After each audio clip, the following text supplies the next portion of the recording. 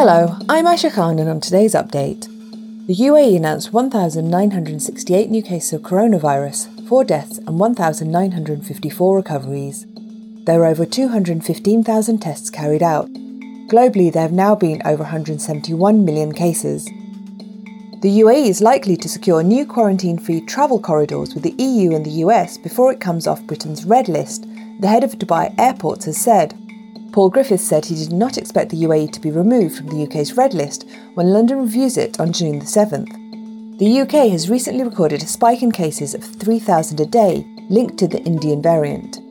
As of Tuesday, June the 1st, passengers can travel between the UAE and Italy as long as they are fully vaccinated or if they present a negative PCR test before boarding and take a rapid antigen swab test on landing.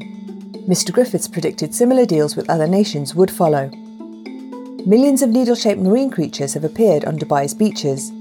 The tiny organisms are harmless and non-toxic, Dubai municipality said on Tuesday. Measuring approximately between 7 and 13 millimetres in length, they are protected by their pointed shells. Although they pose no danger to the public, they can cause discomfort when they stick to the body and prick the skin. It is the first time the creatures have been found in such large numbers on the Emirates beaches, Dubai municipality said. Companies across the UAE are adapting to hybrid working models for the long term as staff begin to return to the office. Employment experts told The National of a big shift taking place after many employees spent more than a year working from home during the pandemic. They said companies would have to adapt to a new normal because staff would expect to be allowed to mix days at the workplace with remote work.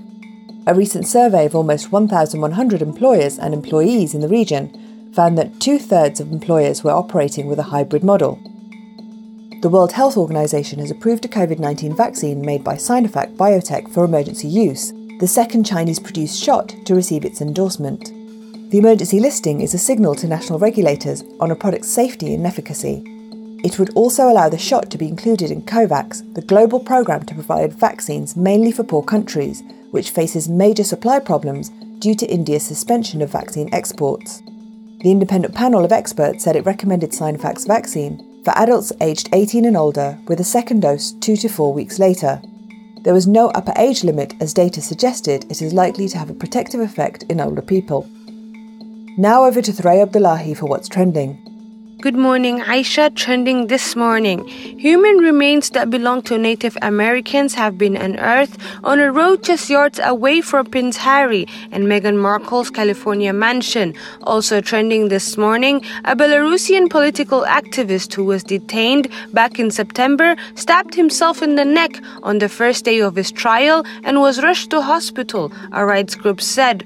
Finally, dramatic footage showing a young 17-year-old girl fighting off a bear attacking her dogs in the backyard has gone viral on social media. That's it for today's update. For our full range of podcasts, head to the podcast section of thenationalnews.com.